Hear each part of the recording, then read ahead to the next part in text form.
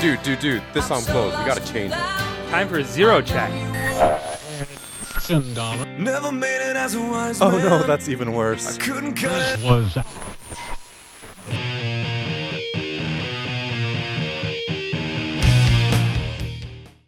Right. Hey everyone, welcome to this next episode of the Zero Check. Which one are we on now? We're on 6 or something? 7. 7. Damn, 6 was last time. Man, I need to open up the Google sheet so I can see what we've done. Oh no! Wait, Yeah. this is 6. This is Yes. 6. Yeah, it is. Yeah, the ones we're talking about are on. I can't read. You dropped the ball on me there, Michael. So welcome to our 6th episode of this new 4th season of the Zero Check.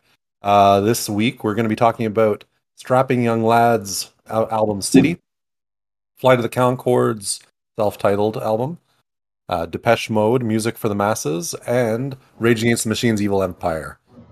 So let's get started. Okay, let's Who wants to start? hell, I'll jump in this time. Why not? I've been deferring recently, and that's not really in my nature. So let's make it happen. So I chose Evil Empire by Rage Against the Machine. It's their second studio album after their self-titled Rage Against the Machine that came out a couple of years earlier. It had a couple of big singles on it: Bulls on Parade, People of the Sun. And a Grammy Award-winning single. Yeah, Grammy Award-winning. Hey, you know they're good if they won a Grammy.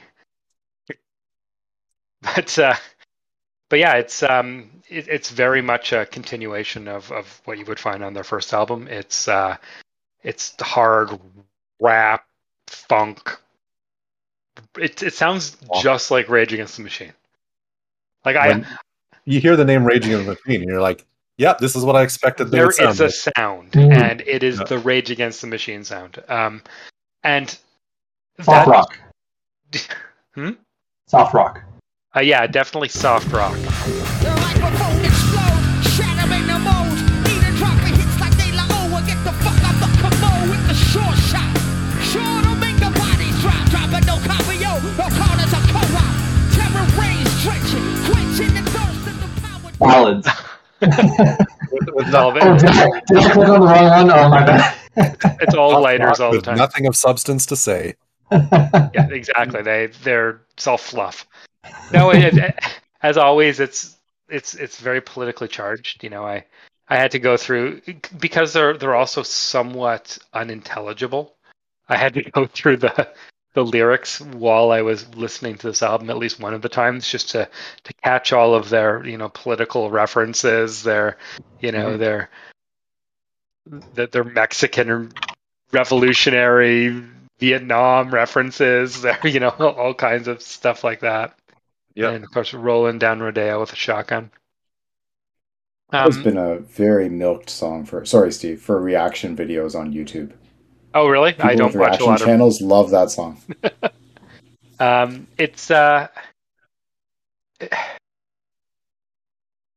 It's Rage Against the Machine. Like, by the end of the album, it's to me, it's all kind of same. Like, they have a message. It's overtly political. They're going to wrap it out behind Zach De La Rocha's white dreadlocks. Tom Morello's gonna drop a super funky, and make sounds with his guitar. The guitars were never intended to make sounds like. pretty much. I don't even know. It's like the guitar is talking to me. And it's, but by the time I'm rolling down Rodeo with a shotgun, I'm kind of tired of them.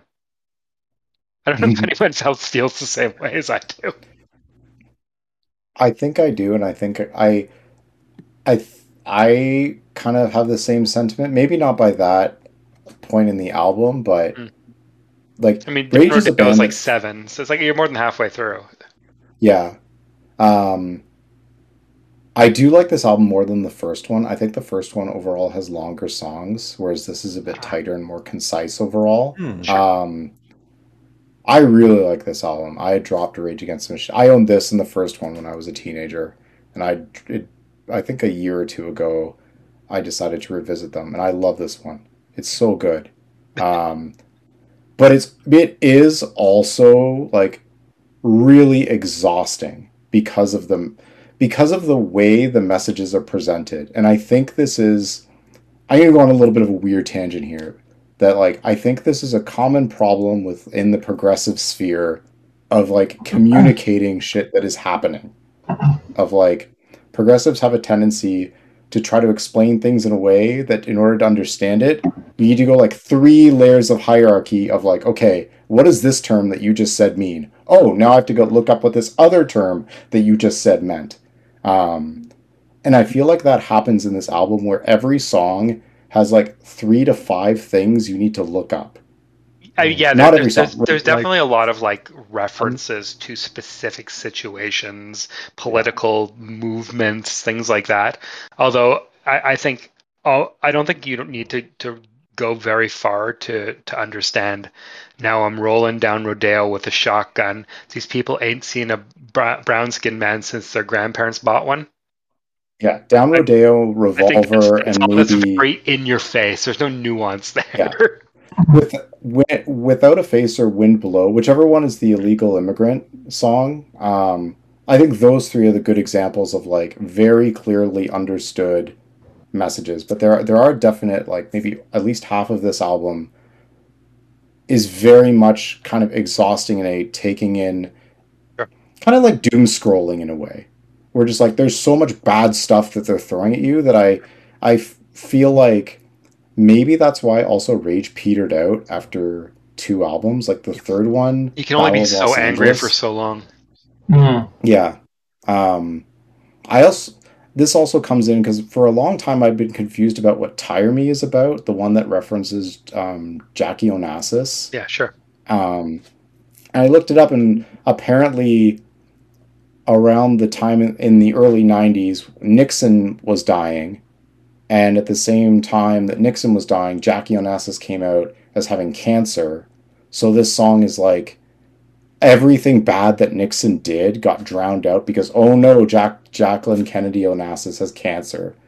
So it's kind of an indictment of like, I wish I was as important as this person that, you know, they have cancer and suddenly everyone forgets about everything and focuses all their attention on her.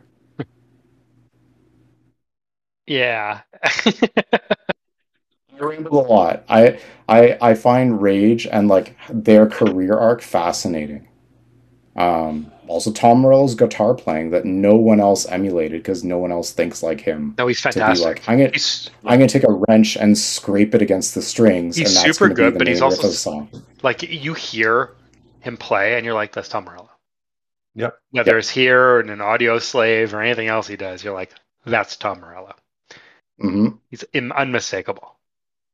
So this album did some weird things with the headphones and the way it was mastered. And I remember listening to it. I don't know if you guys were listening to this on headphones or like through your car or something. But there's a bunch of stuff where it just comes through one headphone and then it fills in the rest. Like it almost wants to make you feel uncomfortable. And so it's got this kind of we're coming with some like drums and stuff. And I felt that it did that in a couple of tracks, and I think it did its job of making me feel uncomfortable with what it was doing with the mastering there. But I'm going to agree basically with you know sort of what's been discussed so far. Like it's a lot of my experience with Rage is limited. I've heard a little bit of their stuff, and this is the first time I've listened through one of their albums all the way. But I enjoyed it. I enjoyed the technicality of the music, and I enjoyed the singing. It had like a Linkin Park kind of feel to it with the rapping and the singing. And but or did Michael froze? Oh, Mike. It's okay. Zach Del Roca's rolling over in his grave, even though yeah. Oh, we got Mike back. They're basically Linkin Park. Except they came before Linkin Park. I'm sure they feel exactly the same way. They're like, we're just like Linkin Park. The same guys. Yeah, I probably didn't describe that well. what I meant is like the style of like, you know, rapping over singing and that type of thing. I could have probably come up with a different example of that, but Yeah, I don't know that there's any singing. No, No. fair enough. Yelling in hell. But Chester I don't- Bennington was a hell of a talent. Agreed. He was. Rest in peace. Yeah. But yeah, Zach De La Rocha is more like, and he's also his vocals are just as distinctive as Tom Morello's guitar. Yes. Like you can't hear him and not recognize his voice. I'll add that one of the things that's interesting about Rage Against the Machine is how much how much activism they are involved in personally, not just through the lyrics of their music, but Sure.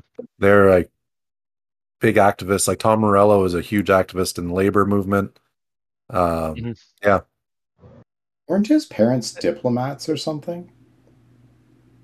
I don't My know. memory is telling me this from a long time ago that yeah, his parents were political figures in some way, and that's where a lot of his I feel they're very shaped his Clash-esque in their politics. You know what I mean? Yeah. Mhm. Like it's an obvious influence for them, although the style of music is quite a bit different. Yeah. And I learned for the first time, like a year or two ago, that Tom Morello is black. Yeah. Mhm. Wait, you I had didn't know no that? idea. Oh. I thought he was just Hispanic or something. Oh. He's light skinned, but yeah. Yeah, I had no idea. I'm the opposite of Craig on this one. I prefer their first album to Evil Empire. I'm with you on that one. And I do too. it's hard for me to put a finger on why. Maybe it's just the big songs I like better on their first album than the big songs on Evil Empire. But yeah, that's. I mean, yeah, you put "Killing in the Name" up against "Bulls on Parade," and Mhm. Yeah. Bomb Track is amazing. Killing love in the Bomb Name's been Track. overplayed for me. I think that's one of the reasons. I mean, don't like the is it overplayed? Yes, but why is it overplayed? Because it is definitively the best Rage Against the Machine song. Yeah. Round You one. fight Fight. it out. I really like Bulls on Parade, but Bulls on That's Parade was not also what my Rage Against Sorry, Rage go ahead, Against the Richard. Machine would be against people of the same class fighting with each other when they should be fighting against the oppressors. That's right. So we won't fight it out. I could be an oppressor. I remember seeing a Tom Morello tweet where he was saying he went to Disneyland or Disney World, whichever one has a Star Wars section. I don't know if both of them do. Anyway, he goes into like the bar or restaurant of the Star Wars section, and the bartender obviously recognizes him, knows who he is, and slips him like a Rebel Alliance pin, and just says, Nice. "Thank you for your service, sir." That's fantastic. That's great. I love their politics. I think they're great. Yeah, my Like, I my really earlier do. point was not to discount like the politics or like comment that I disagree with them. More so, what perhaps explaining like the fatigue people got rage fatigue after 3 albums of this, and because there was definitely a tank off from this where they were basically on top of the world. This album was huge, Yeah. and the one before it, and then Battle of Los Angeles was a noticeable dip in like impact, I would say. It was also But then There's a you lot had of singles off that album. There's a lot. I think Battle of Los Angeles was 98 or 99, but at that point, like, really, like, the caveman nu metal had taken over. Like, and so people didn't have to think to be angry.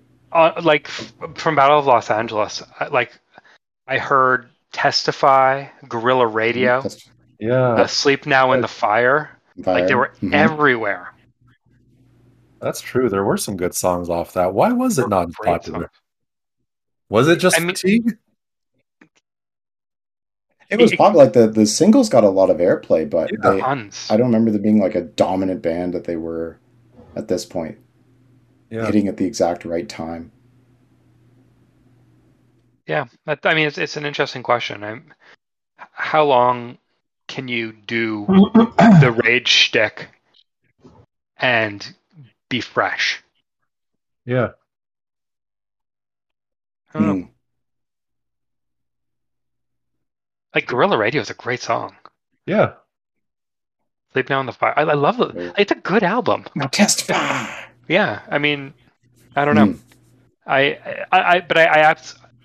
like even knowing that I have like you say Battle of Los Angeles, and in my heart I'm like that's not as good as their other two albums. But why do I think that? Yeah, that impression has just somehow been ingrained in your psyche. Yeah, it has. 20 odd legitimately. years. It's probably because, like, yeah, I'm not sure, but I mean, the first album has, it's got "Killing in the Name of," and this and Evil Empire has, it has "Bulls on Parade," and both of those are great tunes that were just enormous. Yeah. Like it's like. Rally around my family with a pocket full of shells. Like you just know, everyone knows that, right? The iconic DJ scratching solo. Some of those, the workforces are the same that burn crosses. Burn crosses. It is still frighteningly true. Quarter of a century later. I saw a tweet the other day, and it was like 20-year-old me listening to Rage Against the Machine. It's like the music's kicking, but the lyrics are kind of corny. 40-year-old me at a cocktail party. Did you know that some of those who work forces are actually, get this, the same that burn crosses? Like, now we're all pretentious. Like, and I was like, that's perfect. That's really good. And that's what I have to say about Evil Empire. And then what year was it that that Zach De La Rocha left and Chris Cornell joined up and they became Audioslave? It must have been after 99 because that was Battle of Los Angeles. Early 2000s. I want to say. Yeah. Hold on. First Audioslave. I saw Audioslave live somewhere in like 2005, I think. September 2005. And I don't think they've been together all that long. Earlier than I thought. Renegades. First album came out in 2002. Oh, there you go. Yeah, they had a fourth studio album, Renegades. That one I always forget about. And then I see the cover and I'm like, oh yeah, that exists. The Renegades of Funk. The Renegades of Funk. Yeah. Oh, Rage. So good. Yeah, that one is less. The Ghost of Tom Joad, I remember. Yep. I They had the remember song Renegades of on Funk. whatever the song was on the Godzilla soundtrack, like the American Godzilla movie in '98. I forget what that was. That was also kind of big. Yeah, what the hell was that? Let's see. No, not Audioslave. It looks like this Renegades is all covers. Ghost of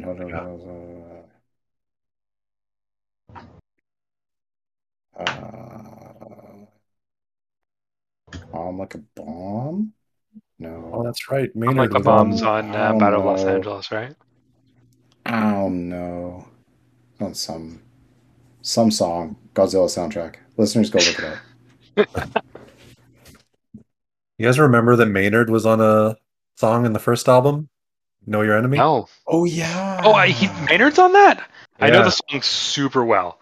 Like I know that first Rage album like the back of my hand, but I had no idea that Maynard was on that. Yeah. Freedom's a really conformity, the elite, all of which are American dreams. All right, shall we move on? We're just kind of tapering off here. We are. We're just quoting Rage lyrics, which is okay. But let's move on. Want to do Flight of the Conchords? I was gonna say, yeah. Let's switch it up a little bit, and we'll do a little comedy album here. Also very political. Very super, especially with regard to robots and Bowie. The Flight of the Conchords are a comedy duo from New Zealand, and they are Brett McKenzie and Jermaine Clement, and they actually ended up winning a Grammy for this album, their self-titled album, for Best Comedy Album in 2009. They actually did a TV series on HBO. They did 2 seasons of this TV series. It was actually called The Flight of the Conchords as well. and it was about a couple of guys from New Zealand just trying to make it in New York City, and it was quite funny. I don't know if anybody had a chance to. Did you guys see the TV series? Like I've never a watched million times. And Yeah. honestly, the album doesn't Yeah. make any damn sense unless you've seen the show. The distant future, the year 2000. The distant future, the distant future. It is the distant future, the year 2000. We are robots. The world is quite different ever since the robotic uprising of the late 90s. There is no more unhappiness. Affirmative. We no longer say yes. Instead, we say affirmative. Yes, affirmative. Unless we know the other robot really well. Yeah, because the song "Leggy Blonde," for example, was it was at a pivotal point in the show. Make any damn sense. Even most beautiful girl in the room.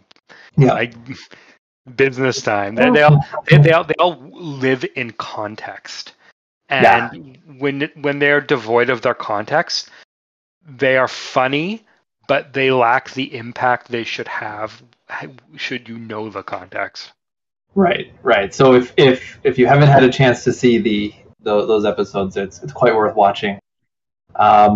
It's a hilarious album. I find it really enjoyable because of how talented the musicians are, like how talented the two of them are at playing all the different instruments and singing all the different styles of music, sort of having fun with all the different styles. And the comedy tends to be fairly subtle, but just enough to get you chuckling. And it's definitely one of my go-to comedy albums that I'll go back to and listen to over and over again. I wanted to know what you guys think. Like, I know that Steve's already a fan, but I'm curious what you guys think overall. I thought it was a very listenable album. I thought it was definitely chuckles. I like I said, I haven't watched the show, so I don't have all of that context. But I thought the lyrics were clever. I thought it was fun. I thought the music was good. That's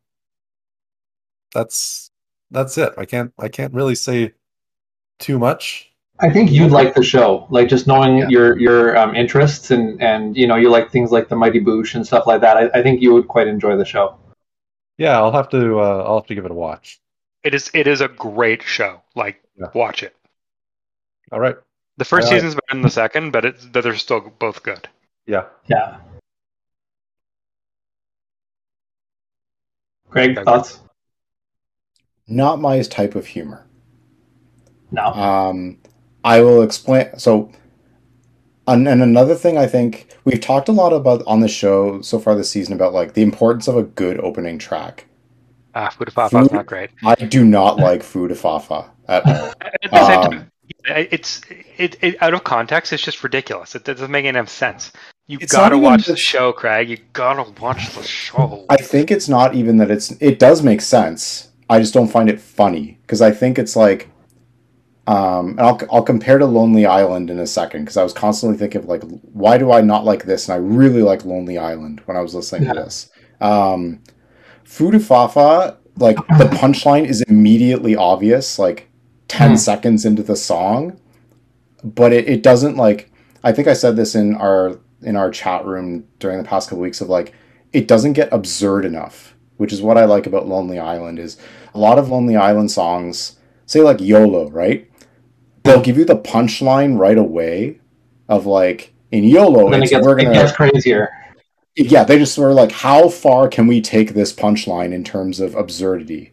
Whereas in say Fuda Fafa, you're like, okay, I get the joke, and then 2 minutes later, there's a punchline of, oh, they don't actually know French, and you're like, well, the thing is, they're like in the show, they're meeting up with a couple of French girls, right? Like, yeah. I would have to watch the show to see. This is true, but it's also like I never understood the cowbell sketch from SNL. This is another like maybe an example of my style of humor of like I never understood why people thought that sketch was so funny. I was like, okay, I got a fever, and the only prescription is more cowbell. Yeah, it's because they take the most ridiculously trivial thing in the song, and they pretend that that's what made the song, and then Will Ferrell just friggin' cowbells his heart out. And Christopher Walken's all like, I put my pants on one leg at a time, just like you. But after I put my pants on, I make gold records. Because Christopher Walken is funny, and they're both pretending like he's pretending like this song is all about the cowbell, which it's clearly is not. It's a stupid throwaway instrument that's in the song. That's the joke. Yeah. I don't know. 20-year-old me just did not find cowbell sketch funny. Whereas like mid-30s me was all over Haunted Elevator, like the David S. Pumpkins sketch. I love that sketch. I love David S. Pumpkins. And that's any questions? Yeah. And I think like if I were to try and figure out like why is this not your style of humor, I think it's just not absurd enough. It doesn't like go far and push the joke into levels of stupid that Lonely Island. So you're not really into like a subtle comedy. You want to be absurd. These people are not American. Yes, they're from New Zealand. Kiwi humor. Kiwi humor may not be my thing. Their humor is subtle. Yes, I also am. It's absurd. It's very absurd, but it's subtly absurd. Yes, I am also very uncultured and find excessive swearing very funny for some reason, which also lends itself to enjoying The Lonely Island. How about the hippopotamus versus the rhinoceros? There are some like a little couple like chuckle things here, like in the very beginning where the rhinoceros brags about how his rhymes are bottomless and just stops. And then he stops and he does nothing else. That's beautiful. All right, I don't know. Not my thing. That's probably my favorite track. I did like Bowie. Bowie did connect with me. Bowie's in space. This is a good send up of Space Odyssey, so I connected with that. Yeah. I think my favorite song on this album, it's a tie, maybe a tie. I really like Robots because I think it's hilarious, and the context is that they're making a movie that was written years ago about robots from the future in the year 2000, and it's already like 2008. It's ridiculous, and I think the song is quite funny. But I think my favorite one is The Most Beautiful Girl in the Room. Yeah, because they just a part-time model. Yeah, they keep qualifying it like the most beautiful girl I have ever seen with a kebab. Like depending on the street. Yeah, you definitely be in the top 3 depending on the street. Not that good looking. That's a good example of like taking the punchline and continuing the punchline into like pushing it further and further over the course of the song. Mm-hmm. And that one is like you could have been an air hostess in the 60s. Like good looking, but not that good looking. I think one of my favorite lines is from I think I posted it in the chat, but one of my favorite lines is from Think About It. Where he goes, some punk's lying there, someone's chopped off his head. I'm the only one that checks to see if he's dead. Turns out he's dead. They got get your cutleries from my knees with their knives and their forks. I find it quite a funny album, but I also find like I've listened to this album. I don't know. I've been listening to it for years, and it is significantly less funny than actually watching the show. The show is really good. Even knowing what it's referencing, I'm just like, I wish I could see it because it's really funny. Yeah, those two are hilarious. I do find that with some Lonely Island material too.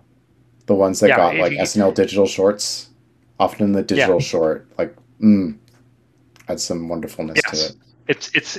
It's got. You need to see Justin Timberlake with that box for the digital shorts. Like even just like the Space Olympics, the Space Olympics short with Andy Samberg in his ridiculous getup doing his blue screen dancing.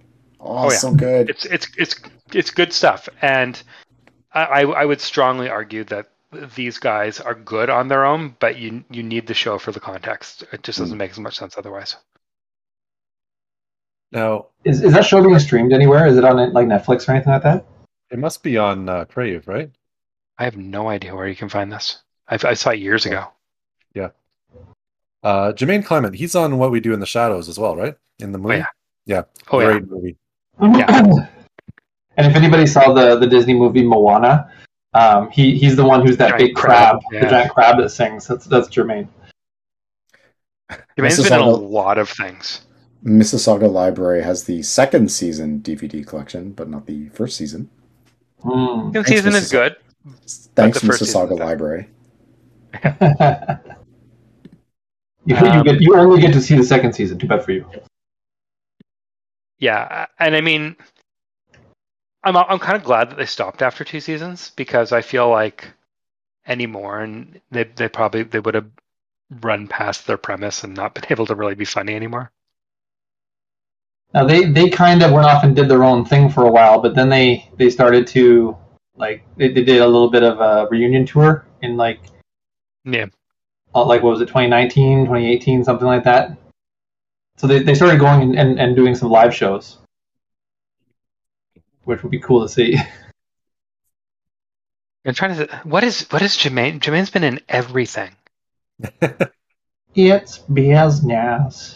It's business time.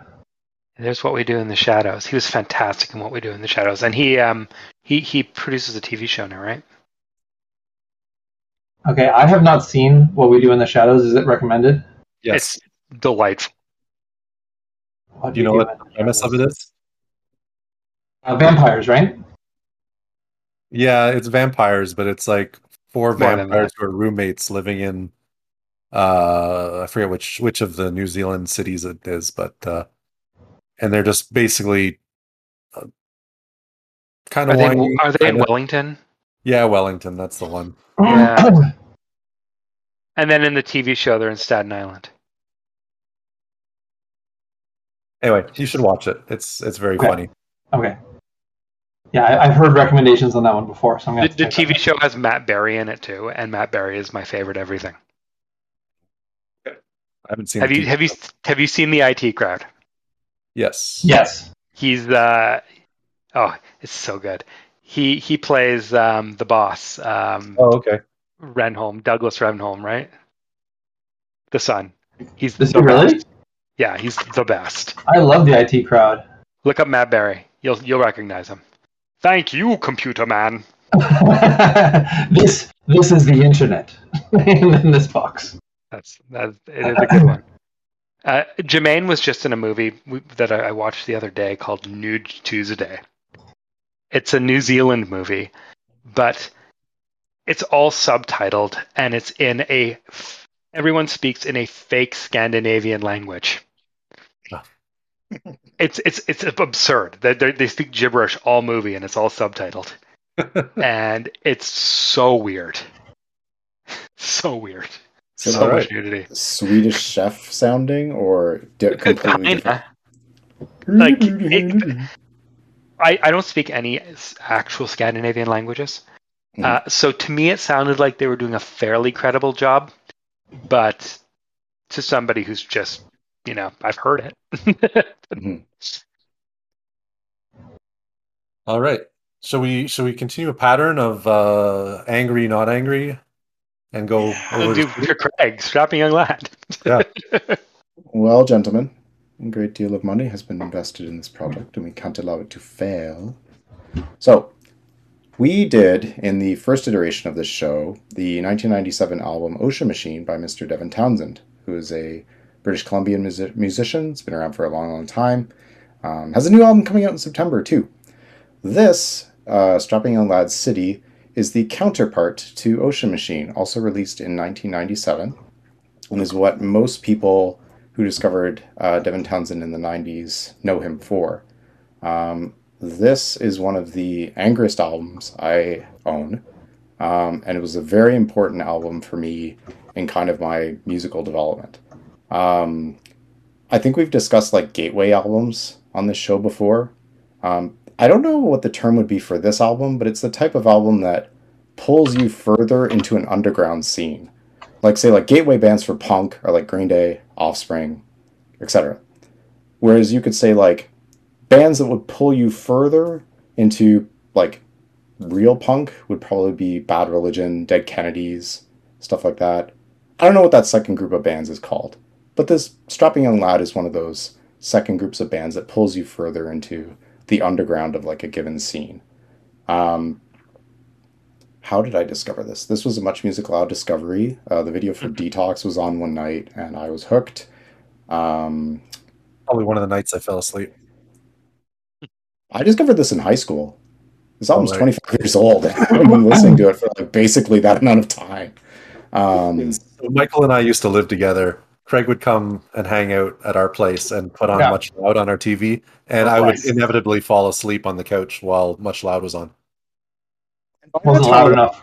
2002 or like 2001, I don't know. Loud had dried up in terms of new stuff that I was finding from it that was pretty good.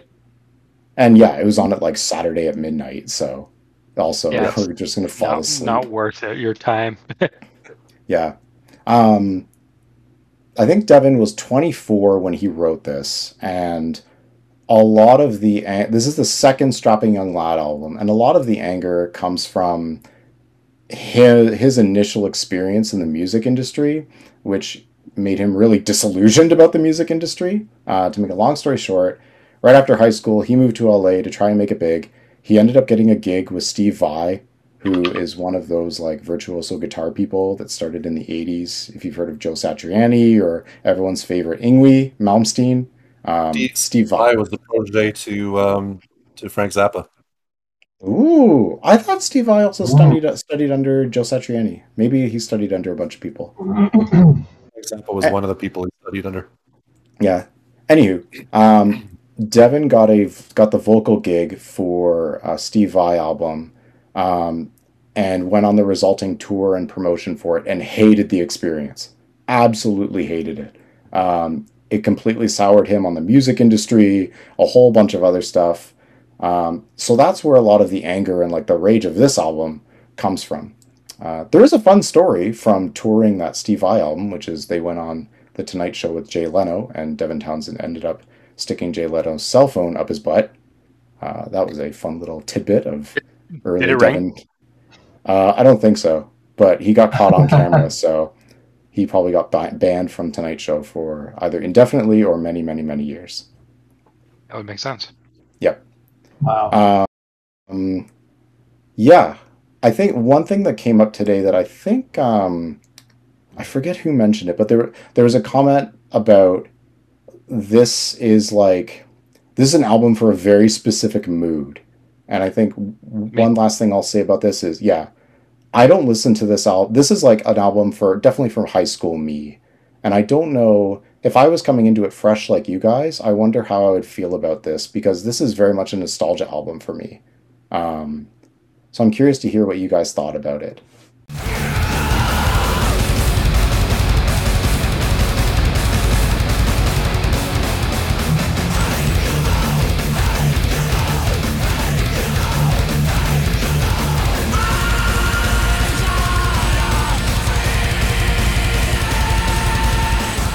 Given that we're approaching it as like not rage-filled teenagers or early 20s people, but like early 40s guys. First time I listened to it, I listened to it, I think 4 times. The first time I listened to it, I was like, this is just noise. It's got nothing. He's angry, he's yelling, it's noise.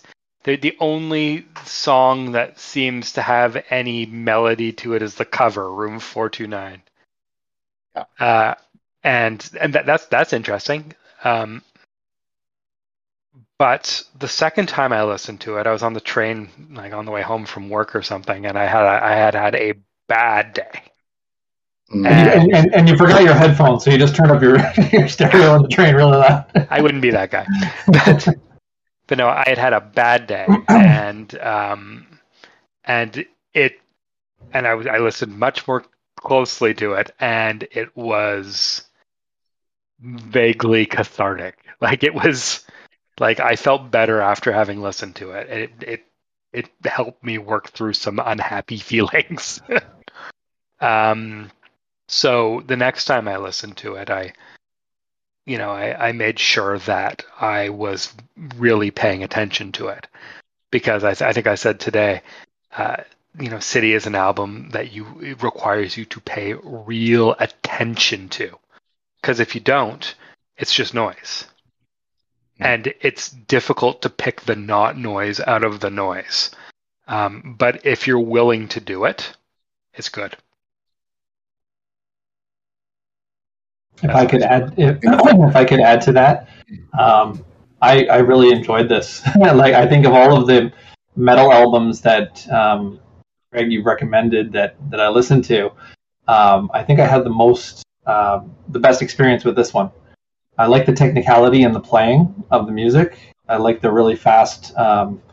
There was a lot of really fast bass drum stuff going on. It seemed like the musicians were really skilled in what they were doing, and it almost seemed like it was really technical music with sort of how Steve described it, lots of noise over top of that. And it's like there's that connection between this chaos and this order, and it was like blended together. And I actually really when I was listening. I was listening through it. I was doing sort of housework, so it wasn't like I wasn't having necessarily a bad day, and it was a little startling. Housework done in like half the time. Oh, I think he froze. Oh no, my! If you want to do your housework in less time, then that's a good one. Yeah, like I think I was making beds or something like that, and listening to it, and it was a little startling from time to time, but I just found myself sort of intrigued by it. I think more so than some of the other stuff that I listened to. So I had a fairly interesting experience with this album. Yeah, it's difficult because there's no melody. Mm-hmm. Like it's got a lot going on, but catchy hooks ain't them. Yeah. Like I was more interested in the technicality, and it was like, wow, that's like they're playing so fast. There's so much going on. Can I parse all of this information that's coming at me all at once? I don't think it's the kind of thing to listen to if you're tired, though. It won't help you sleep, no. You know what I mean? I just mean it's hard to focus on what you're listening to as well if you're tired. So like I was awake when I was listening to it. But agreed, it requires attention. Yeah. I'm gonna say about this. I really like Devin Townsend, especially Ocean Machine, and especially his solo work. He's a phenomenal composer. He's a incredibly talented singer and guitarist. This is a very intense album, and like Steve said, you have to invest your energy into enjoying it. It's a little bit more. This isn't something I would listen to and just be like, "Oh, I'm going to throw it on," and I don't have the nostalgia factor. This is purpose music. Yeah, and even when I want to listen to really intense music because I want to be really focused. And, like, this isn't necessarily what I would listen to. Like, I generally would listen to, really fast death metal that I can't understand anything that's going on because it's just growling into the microphone, but the fast drums and the technical guitar playing like gives me that laser focus. I wouldn't listen to this to get a lot of like work done. Maybe housework, but well, yeah. Sorry, finish, Richard. Yeah, it's good, and it's good for what. I don't want to qualify it with it. It's good for what it is. It's good, but know that you're in for an intense ride. It's definitely a time and place. And like I said, even 25 years later, this is still one of the most intense albums that. Like if I need to in my collection. Yeah, if I need to scream, this is a great album. Like if I need to work through some shit, this is a good album. But if you listen to Devin Townsend's solo stuff or whatnot, it's far more progressive, like it's far more prog, but it's too bad. It's very interesting. There's a lot of melody intermixed within the just heavy, fast parts, and very interesting music.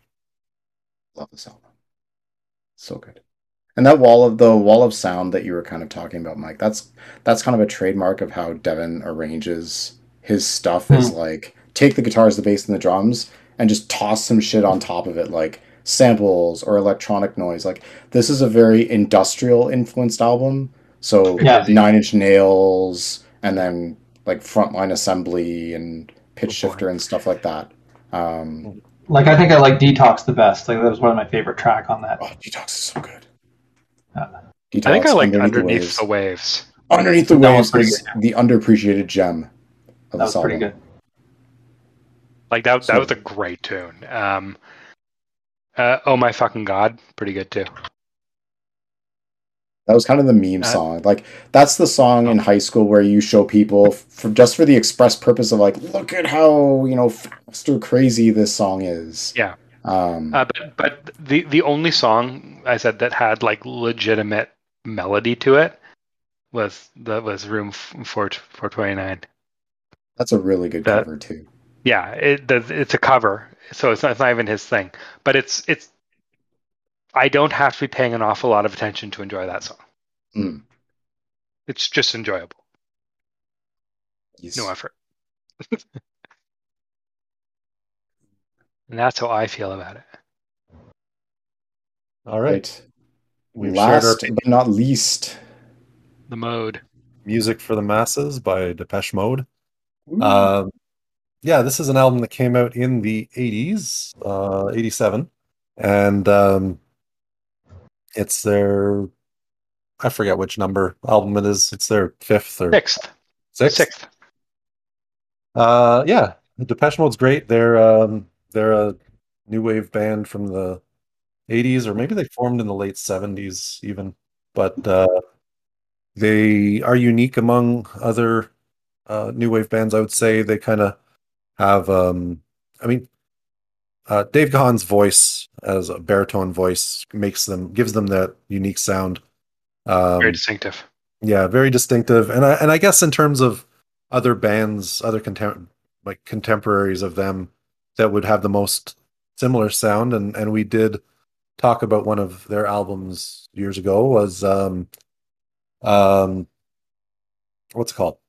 What's the band I'm thinking of? Tears for Fears? Yeah, Tears for Fears. We did songs from the Big Chair. Yeah.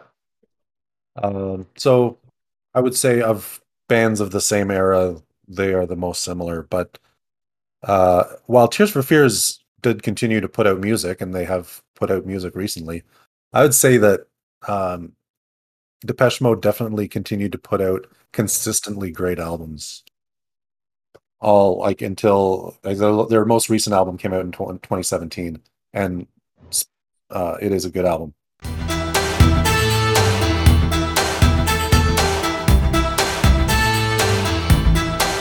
There'll be times when my crimes will seem almost unforgivable. I give in to sin because you have to make this life livable. So yeah, what do you guys think? It's amazing how many songs off this album I know. Yeah. They're there's a lot of singles off this album, and there's a lot of songs that everyone has heard a million times. I enjoy it. I think the opening track, "Never Let Me Down Again," is a very strong track. Mm-hmm. It sets a good tone for the rest of the album. But I mean, like, "Never Let Me Down Again," "Strange Love" was a huge song. It's everywhere. "Behind the Wheel," another one that you hear, you would have heard a lot. And I was listening to it was the remastered version on Spotify, and the bonus tracks on it, like Route 66 is on there, and that's just a banging tune. That's a great cover. And they finish it off with the friggin' Moonlight Sonata. Yeah. Like a really well played version of the Moonlight Sonata. And I know, like, I did piano recitals coming out my wazoo when I was a kid, and one year I had to perform Moonlight Sonata, the full first movement of it. And that's it's a difficult song, so I really appreciate hearing it. But I dig the album. It's got a very specific feel to it that it keeps all the way through. It's a little bit I don't know, morose, a little bit contemplative. Yeah. Contemplative is a good description for pretty much all of their music. Yeah, that's fair. But it sort of it keeps that going all through the album. And I think it's funny because the title is Music for the Masses, and they called it that as in a fit of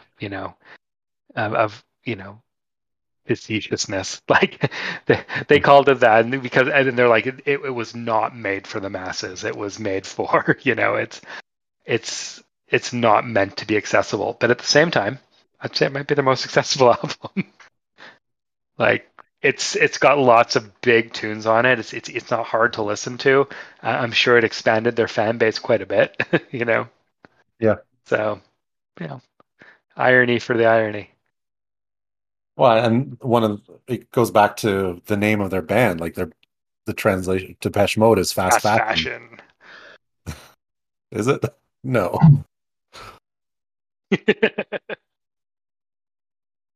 Fashion. Yeah. I had a similar experience. I had a similar experience to this as I think Steve you did with City, where I am super unfamiliar with Depeche Mode, so this was my first real exposure to them.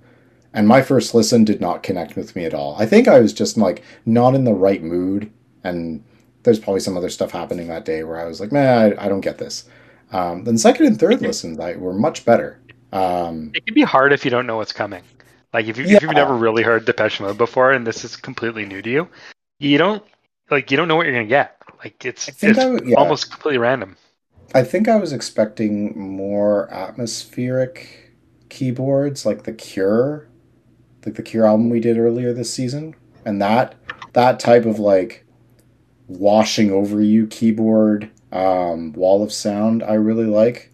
Whereas more minimal keyboard melody like this has and more synthesizer based took me a little bit longer to warm up to, but I did, and I did like it. I had never heard any of these singles growing up. I think I was probably just too young, and I mean this is 87, right? Like, how old were you in 87? Like 6.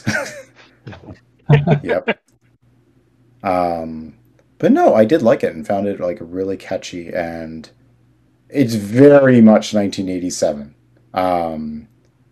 If you think, like, I think I've seen articles that like the aspects of a decade usually solidify in and around the middle to like the later years of the middle.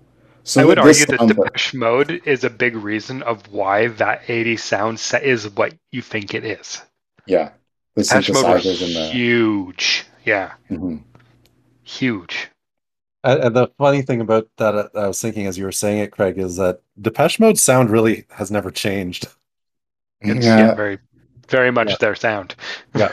Except for the really early stuff with like Just Can't Get Enough and that stuff. Yeah. It's a little bit more poppy, dancey sort of whatever.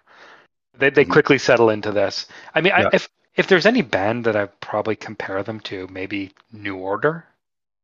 I was just thinking about New Order because Blue Monday popped into my head. Like they're I would New Order's probably a bit more electronic dancey. Yeah. But they're kind of similar. Yeah. Synth based, like poppy. Yes, very much so. Since Joy Division stopped being Joy Division, and they kind of went in a different direction. There's a whole bunch of the 80s music scene that is a complete like black box to me still. Do you know Joy Division? I've heard of Joy Division. For whatever reason, they have a couple of songs that you will have heard. Yeah, they've got some singles. And New Order Joy Division, they're more in the synth wave, right? Yeah, but when Ian Curtis was still alive, they were dark. Yeah. Love Will Tear Us Apart. Not it's and Dead Souls. Great song. You might have heard Dead Souls because I think it's covered by Nine Inch Nails on the Crow soundtrack. Yeah. That was a Joy Division tune. They were much more gloomy, depressing. And then Ian Curtis dies. Yeah. And the rest of the band go off to form New Order. and they're much more uplifting and catchy.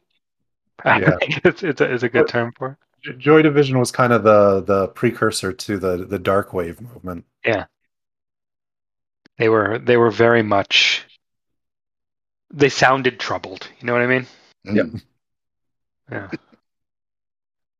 So I was listening to this album, and I kind of mentioned this in our group chat. The last couple of weeks, I've been my routine has been changing ever so slightly. I have an 8-month-old golden retriever, and she wants to get up at 6 o'clock every morning to go for a long walk. Oh boy. And so I've started listening to playlists that have the term, get motivated, good vibes, wake up playlists and stuff like that. Wake me up, Devin. So I'm listening to a lot of that kind of music, like really go get them motivating music. And then I put on Depeche Mode, and it has a very different feel to it. And so motivating music. Yeah. And so bad.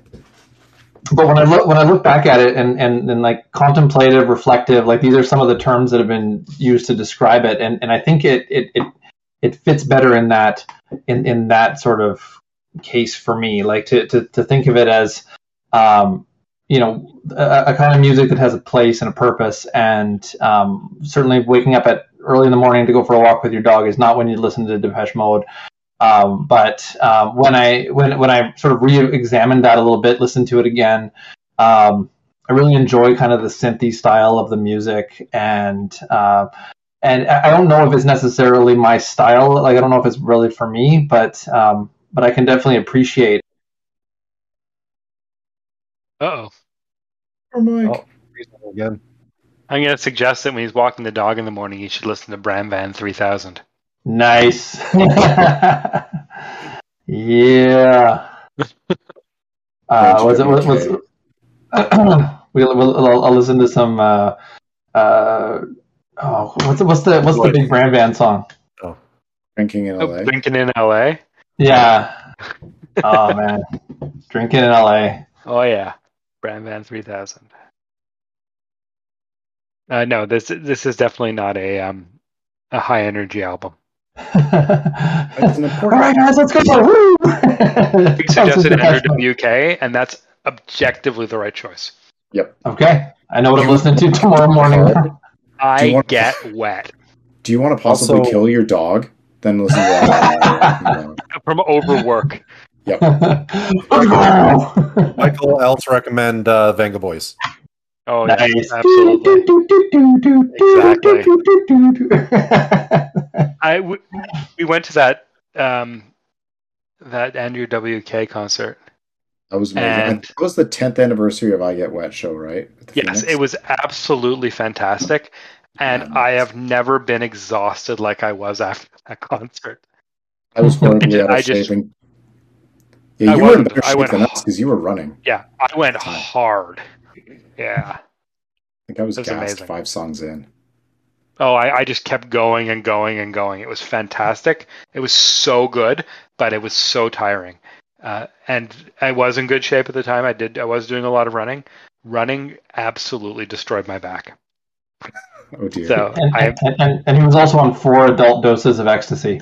I wish. I'm gonna get you right through that. Yeah. Your knees are still good, Steve? I ended up originally my knees were trouble, so I got like orthotics and all this sort of stuff, and my knees are fine now. But nice. My lower back is like I don't know if I've got like discs in my lower back that I compressed from all the running or something. Oh no! But it never doesn't hurt. Oh, poor Steve. Yeah, it sucks. And it was really bad for a while. Like at the end of my running, it was so like the pain was so acute that like I could feel it radiating down my legs. Like it was just terrible. So after that, I gave it up. Do some swimming. Running is not for humans. All right, shall we pick our albums? Ooh. Oh boy, that's a good question. What the hell am I going to choose? So I was talking to I got a message from Craig where he was asking for lag. was asking something. We'll find out in a moment. Yep. Asking for better internet. Yeah. There you go. So I'm going to install this thing. We'll see what happens. So I was asking my parents what kind of music they were into, and I thought that might make an interesting idea to pick what my dad considers the quintessential album, and I've heard a couple tracks on this, but I haven't heard this album. So I've got one. I am going to recommend the album. It's called The Grand Illusion by Styx. Jesus Christ. Is this before or after Kilroy was here? It better be before. It's 1977. Before. Is Mr. Roboto on it? No. It's got Come Sail Away on it. I'll take it. Done. You know the song we hear at the beginning, you have to hear the whole thing? Sorry? Oh, it's South Park. Yeah, Cartman. If you hear the beginning of it, you have to hear the whole thing. Yeah. And then Kyle's like, I'm sailing away. And Cartman's like, then he sings the whole thing at turbo speed. Yeah. I've got the Chef Aid albums, the South Park Chef Aid album, and it's got a nice version of Cartman singing Come Sail Away on it. Nice. Good choice. So yeah, so I'm going to go with that. And for me, it'll be an opportunity to listen through that full album and see why my dad likes it so much, but then it'll be, I hear it's a good album anyway, so I'm looking forward to that. Cool. All right, I'm going to choose an album by a band that we talked about early on in the Zero Check. And this is sort of a what have they been up to since look.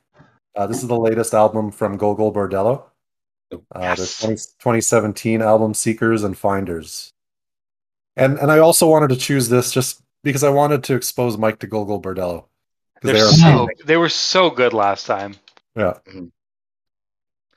I think I'm going to follow on Rick's theme. I was waffling between this one and another choice, but I'm going to choose the most recent Devin Townsend solo album, so Mike can see the other side of, instead of 24-year-old angry at everything Devin Townsend, we get 47-year-old dad Devin Townsend and his solo material. That is 2019's Empath. Soft rock ballads. That's what I was asking for. Empath. What's it called again? Empath. Empath. Yeah. It's more like experienced, super talented. Let me show the world what I'm capable of. Devin Townsend.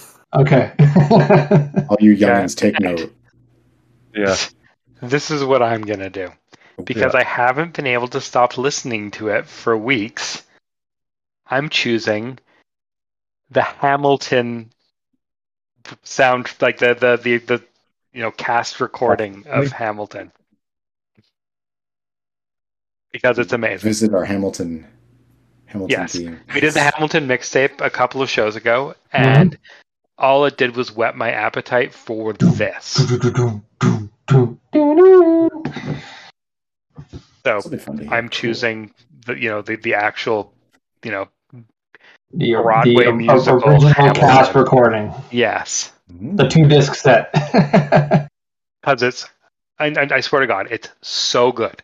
And if you want to cheat, you can watch the movie Disney Plus. That's just as, because it's all the album with a little bit more. So yeah, you actually get to see them dancing around and yelling at each other and shooting guns and stuff. Yes, but I swear to God, I have literally been listening. No, not literally. I have figuratively been listening to this album nonstop since we did that show. Nice. And it's so good. So make it happen, people. Okay, I'm very familiar with that album anyway, so that's good. I like that one. Makes it easy. When you know one of the albums, it's like half your homework is done. Yeah, exactly. One thing for the Devin Townsend album, if you look at it on streaming services, you might get the deluxe version that has 2 discs. Only do the first one. The second one's like a bonus one that you don't really need to listen to for the show. We don't believe in bonus. We only believe in not giving people things. Exactly. Okay. It's like the version of City. I intentionally went for the just the facts, man. Yeah. No doubt. Yeah, you're right. Apple Music's got the deluxe edition. I mean, you can listen to the second disc is all demos. Yep. Okay. Yeah, he does that a lot. tosses like a whole second CD of bonus tracks on his releases. Yeah, I mean, sometimes that's great. Like I was listening to the extended, the remastered Depeche Mode album, and I appreciated that. But especially because some of the it wasn't just like demos at the end. It was a bunch of good tracks and Route 66, which is a B-side. I love how I know Route 66 from the Cars movie franchise. Yeah, that's weak beyond belief. But I mean, I guess you got to give them children. Children, No. they'll do it to you, I guess. Yep. All right, so that's I guess we have our next slate of albums. So, and yes, it's going to be fun. I'm looking forward to the Go-Go Bordello. I'm looking forward to the Styx because seriously, I've never listened to a Styx album in my life, and I never thought I would. So that's going to be fun. And I honestly don't. We did Ocean Machine way back in the day, and all I remember is vague impressions from that. And while we were doing that, I went to the concert with you, Greg, the Devin Townsend concert at the Mod Club, right? Oh yeah. Remember there that? were a few years where like I went to every Devin Townsend show he did in Toronto, and those it were was at glorious the Mod years. Club. Yes. And it was a really good show. We watched from like upstairs through one of those little windows. Mm-hmm. It was good stuff. I really like venues with balconies. Yeah. But I don't have like the specifics of Devin Townsend have sort of faded into the past for me. So maybe I'll listen to this and I'll listen to Ocean Machine again. Try to re-familiarize myself. Excellent. Thank you, everyone. This will be a fun set to listen to for sure. Yes. Go-Go Bordello will fit with your morning routine, Mike. Yes, they're the best. Freaking love those guys. Yeah. Okay, that'll be fun. And listen to what was it? Underdog World Strike or something like that we did last time. Right. Yeah, Gypsy Punk Underdog World Gypsy Strike. Punk, that's right. Yeah. Yeah, it was super good. Nice. Yeah. Gypsy Punk. So yeah.